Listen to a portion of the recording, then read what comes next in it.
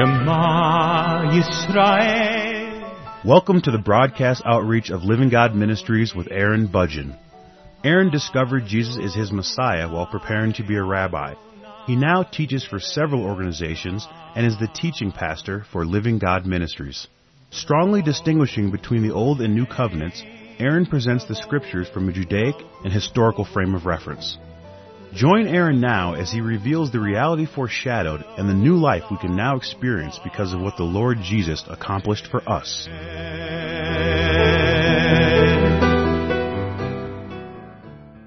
In the previous program, I was explaining that there are some very serious risks when you consider believing the truth of the living God, that we have been forgiven, that we have been set free from the law, and that we now have a new life in Christ Jesus that we can now live.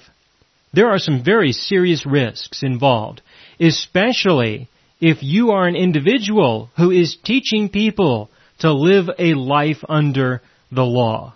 If you are teaching them to live a life of obedience to the commandments of God, and it doesn't matter how many of them you have chosen, how many commandments you have picked out. It doesn't matter how many.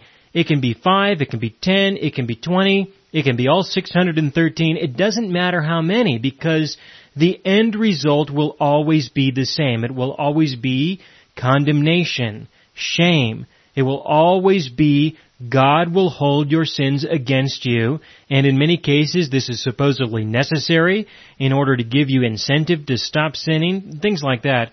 People teach many of the commandments, they teach some of the commandments, they may not teach any of the commandments and call them something else.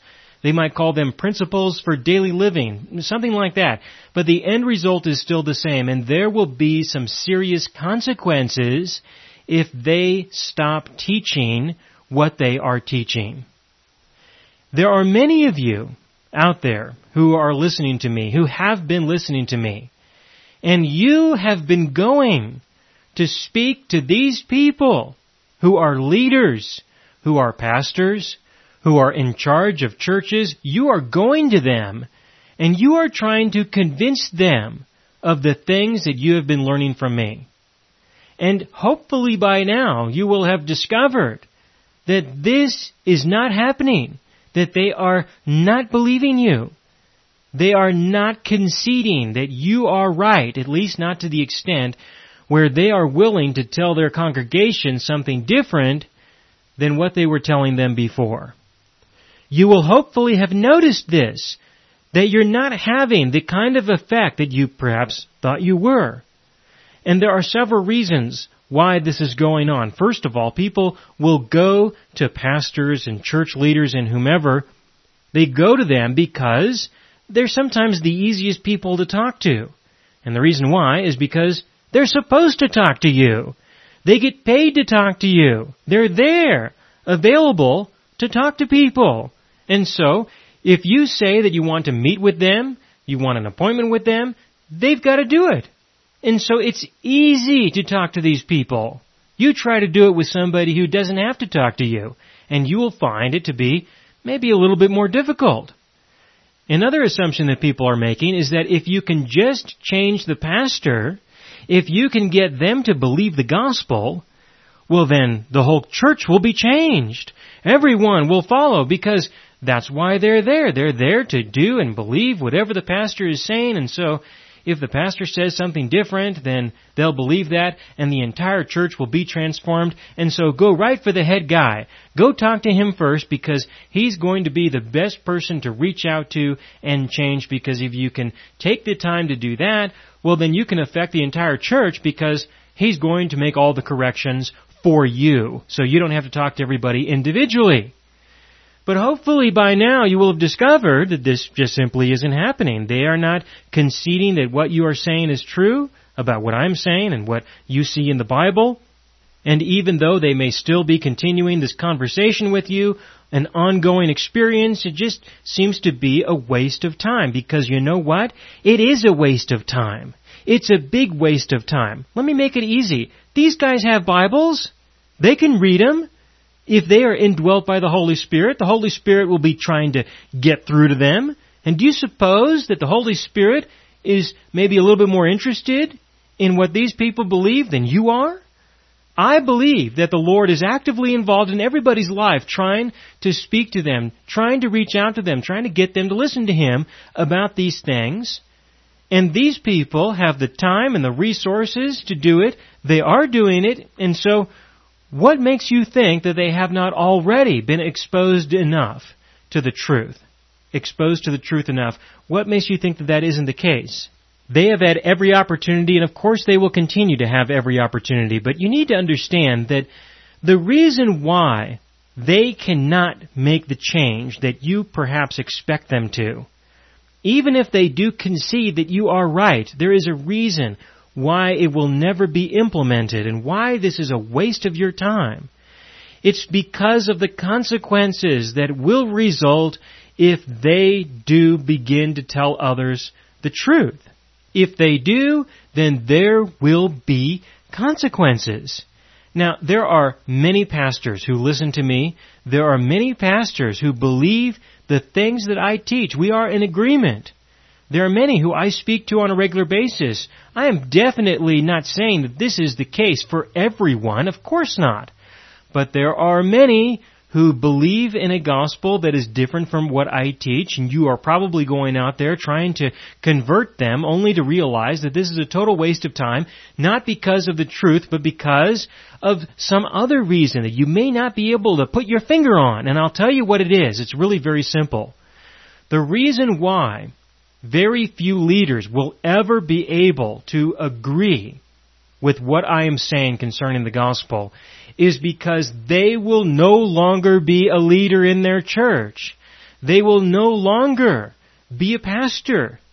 They will have to give up their position. I have known many pastors who have done this, who have recognized the truth of forgiveness, the truth of freedom from the law, and they begin to tell their people this, and they get kicked out, or their people leave, one or the other. And eventually they find themselves either with no congregation at all, or they find themselves with a large Bible study that are not going to be able to support the pastor to do as much work as he was doing before. So he's going to have to go out and get a job and also do this Bible study and try to do some ministry of some kind on top of it. And so his workload is going to increase dramatically, and his ministry is going to be reduced dramatically at the same time. And so the consequences can be very severe. I've seen this happen a lot of times, many times. And I want you to understand that there is a tremendous amount of pressure that people are under not to believe what you are telling them. Even though it's the truth, it doesn't matter. Look, it's very simple. The reason why there are pastors of large churches, or small churches for that matter, why there are professors in seminaries, large or small, renowned or not renowned, of reputation or not of reputation, the reason why they are in these positions of authority, why they are in these positions at all, is because somebody gives them the means to do it. Somebody pays them to do it. Otherwise, they would have to go and work with something else, doing something else, in order to pay for their food and their clothing and the needs of those who depend on them. But through the contributions and donations that people make, they will free up their time so that they can do the work of the ministry without having to be burdened by the general necessities of life that they would normally have to deal with. So that they have the resources so that they can focus on communicating the truth of God to change people's lives, to change people's hearts. You know, the ministry of the gospel is not like a job in sales. You can't sell the truth. The truth has to be supported as a cause. It's not something you can sell. I don't sell my work. I give it away. People support my work as a cause. I don't sell things to people.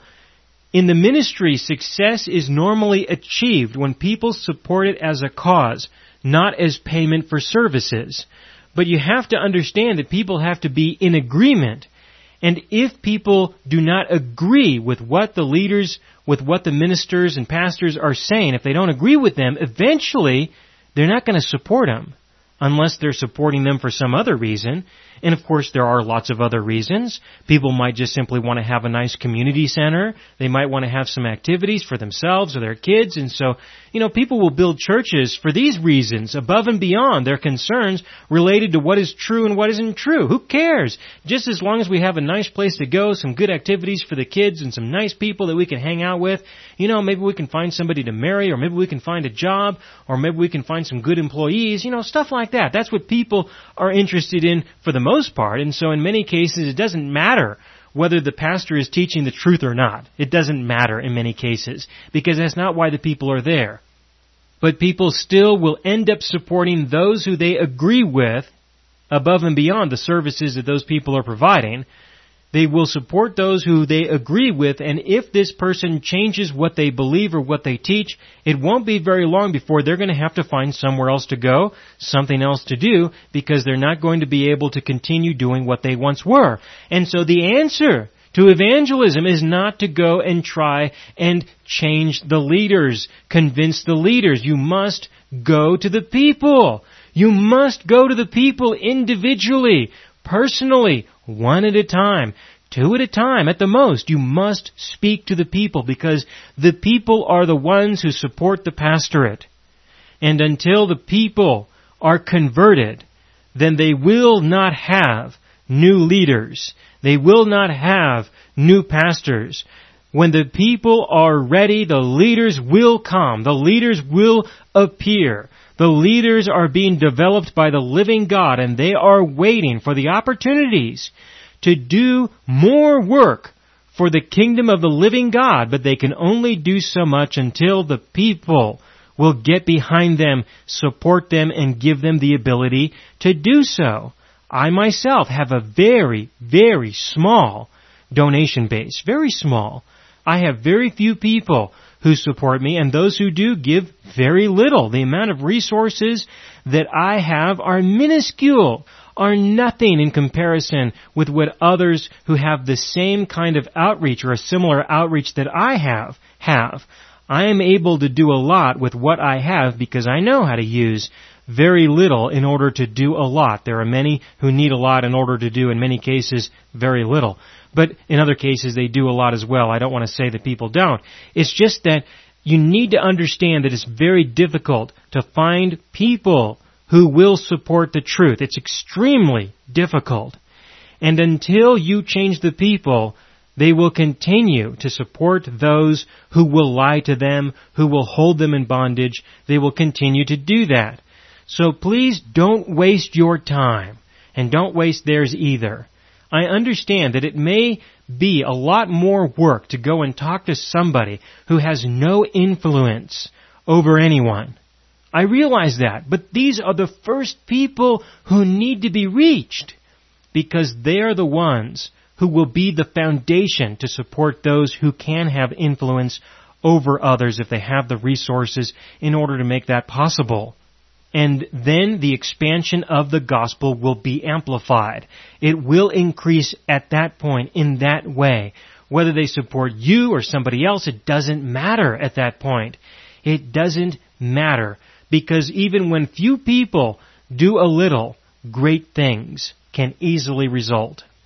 Now, I'm teaching from Galatians, and I'm in chapter 2. Galatians chapter 2. I'm going to go ahead and proceed with verse 3, where Paul says when he went to go and speak with the church in Jerusalem, he said in verse 3, "Yet not even Titus, who was with me, being a Greek, was compelled to be circumcised. And this occurred because of false brethren secretly brought in, who came in by stealth to spy out our liberty, which we have in Christ Jesus, that they might bring us into bondage, to whom we did not yield submission even for an hour, that the truth of the gospel might continue with you." The truth being that we have been set free from the law. We are set free from circumcision even, which was before the law of Moses. We have been set free from all aspects of law in order to walk in the newness of life that He has made available for us. He has not set us free from the law so that we can go out and live a life indulging our flesh. That's not why He did it. He did it so that we could live another life that has nothing to do with indulging our flesh or trying to get our flesh under control through religious exercises, through religious activities, or through trying to get all of the sin out of our life. There is another way of life that has nothing to do with either the religious or the non-religious. Has nothing to do with either one. It is something entirely different. And the Apostle Paul was teaching the people in the Gentile world about this. But when people came in to say that they needed to be circumcised, the Apostle Paul and the others who were very outspoken about the truth spoke about the truth, defended the truth, and Paul went to Jerusalem in order to get a letter from the leaders in Jerusalem to tell these people to leave the Gentiles alone. Leave them alone. Stop telling them that they need to be circumcised. Now, I believe that if he could have gotten a letter from them to say that not even the Jews need to be circumcised, I believe he would have gotten it if he could have gotten that. But I don't think he even tried, because I don't think they would have written that down. I don't think that they would have agreed with that. So he did take what he could get, and that's what he could get. He could get their beliefs concerning the Gentiles, that it was okay if the Gentiles were not circumcised. So there were people who were trying to get the Gentiles to be circumcised. Paul said, stand firm in your faith and stand firm in the freedom that you have been called to. We are not going to submit to that. And he exaggerates the point by saying that even when he and Titus went to Jerusalem, Titus did not get circumcised, and they allowed him to enter into their presence. That is the issue. They allowed Titus to be in their presence, probably in their congregation, in their synagogue, touching their furniture and eating from their utensils, perhaps, even though he was not circumcised. That is the point that he is expressing, that Titus was not compelled to be circumcised. We went into their place, into their sanctuary, into their environment, and Titus didn't get circumcised, and so these guys coming into our environment telling us that we need to be circumcised is definitely unacceptable. And if they claim that they have the authority to say so because they are representatives of the people of reputation, the elders and apostles in Jerusalem, well, that doesn't mean anything anymore, because we now have testimony that says that that is not what they want, what the leaders in Jerusalem want. They don't want these people going in and disturbing the Gentiles about these matters. That was what Paul was able to accomplish by going to speak with the apostles and the elders in Jerusalem. Now, continuing in verse 6, this is Galatians chapter 2, verse 6, it says, "But from those who seemed to be something, whatever they were, it makes no difference to me. God shows personal favoritism to no man. For those who seemed to be something added nothing to me." And who were they? Keep reading, verse 9. "And when James, Cephas, and John, who seemed to be pillars," that's who he's talking about. He's talking about James, the Lord's brother, the guy who apparently is in charge. Cephas, otherwise known as Peter. John, the Apostle John, the loved of God. These guys who seemed to be something, they added nothing to him, nothing to his faith. So I want you to understand that he did not go there to listen to the apostles because he expected them to add anything to his faith, or maybe he did and he was disappointed. Either way, the end result was they added nothing to his faith. Now this is considered to be blasphemy among many people. Many people would look at this and say, how dare the Apostle Paul speak of the other apostles in this way? How dare he say such a thing? Well, listen to me very carefully. If I add nothing to your faith, so be it. And I would not consider that to be blasphemy at all. I wouldn't. If I do not contribute to your faith, then that's the way it is. And also, by the way, if you don't contribute anything to my faith, I'll be okay with that as well. But consider the people of reputation today.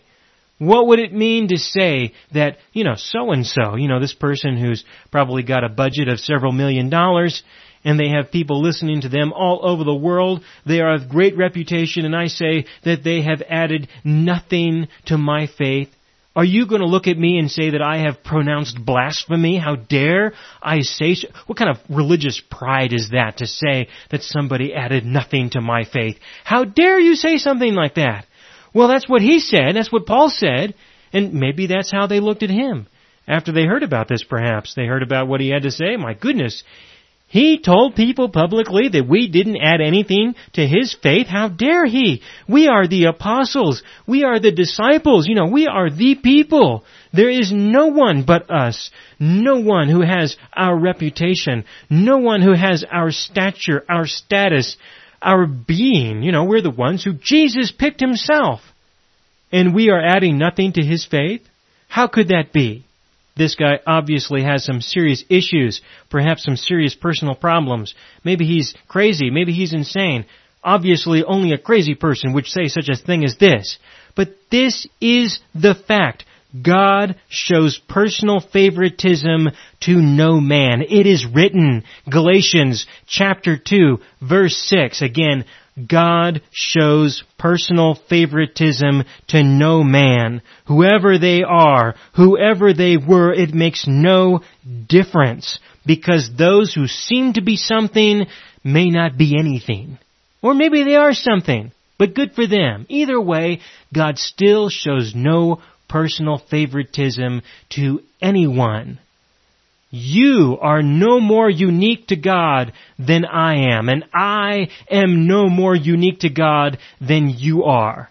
And maybe you are more mature than I, and maybe I am more mature than you in the faith. But so what? Who cares?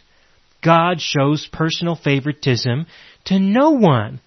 I know exactly what I believe my God wants me to know, maybe a little bit less. And I believe that you know exactly what your God wants you to know, maybe a little bit less. But that is a statement of confidence that if He wants me to know more than what I know, if He wants me to be more mature than I am right now, well, then He'll do something about it. And the same with you. Wherever we are in this journey of life, personally and individually, it is between us and our God, and there is no personal favoritism. What about the things that I teach, that I have revealed concerning the Scriptures? What about the work that I have done concerning the life of Christ, concerning our life in Christ? What about the contributions that I have made to the body of Christ that they could take advantage of if they were to do so? How many people have come to me who are students in seminaries who have told me directly that they went to the seminary with the expectation of learning everything that they learned through my radio archive, but they never learned and know that they never will? But does that mean that God has shown personal favoritism to me over somebody else? Absolutely not. There is nothing that I know that you cannot know, that you cannot discover completely independent of me. There is nothing that I believe that you cannot also believe and never hear it from me ever. There is nothing that I have revealed concerning the life of Christ or our life in Christ that anybody else couldn't find out or discover or have revealed to them by the living God Himself. There is no personal favoritism anywhere, and there never will be, ever. Again in verse 6, but from those who seem to be something, whatever they were, it makes no difference to me. God shows personal favoritism to no man, for those who seem to be something added nothing to me. Now, having said all of that, I do believe that we can add to each other. I do believe that. I believe that I can add to you, that you can probably add to me when it comes to our understanding of the living God and the implications of the gospel. I believe that. I don't think that He's saying that it would never happen or that it could never happen. I believe he's just simply saying that when he went to go visit with them, they contributed nothing to his faith. And so that he can establish the position that he is in, that he is someone who has heard from God just as they have, by all means. But either way, there is no one on this earth who will ever be a replacement for the Lord Jesus. Ever. Now, when the Apostle Peter went to go visit with the Apostle Paul later, we have that described in the rest of this chapter and at the beginning of Galatians chapter 2, and we can see that even though the Apostle Paul recognized that God shows personal favoritism to no one, that doesn't mean that we don't have the freedom and the liberty to stand in the conviction of the truth that our God has revealed to us. We may have no personal favoritism when it comes to the relationship that our God has with us versus others who believe in Christ Jesus. But when He reveals something to you, when the living God reveals something to you, then live according to that truth and reality, and do not be afraid of anyone who comes to you and claims that you cannot do that because not everybody else is like that. If you do, if you have this conviction, then maybe God has personal favoritism towards you. You had better conform to us. That is not what Paul believed. And I will tell you more about this in the next broadcast.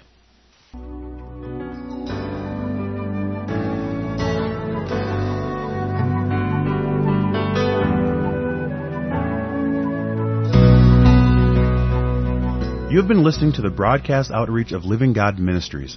You can hear all of our programs for free through our radio archive at livinggodministries.net. That is, livinggodministries.net. Do help us develop new radio programs and continue broadcasting on this and other radio stations. Send your contributions to Living God Ministries, P.O. Box 38353, Colorado Springs, Colorado 80937, or use the donation link on our website, livinggodministries.net. That is, livinggodministries.net.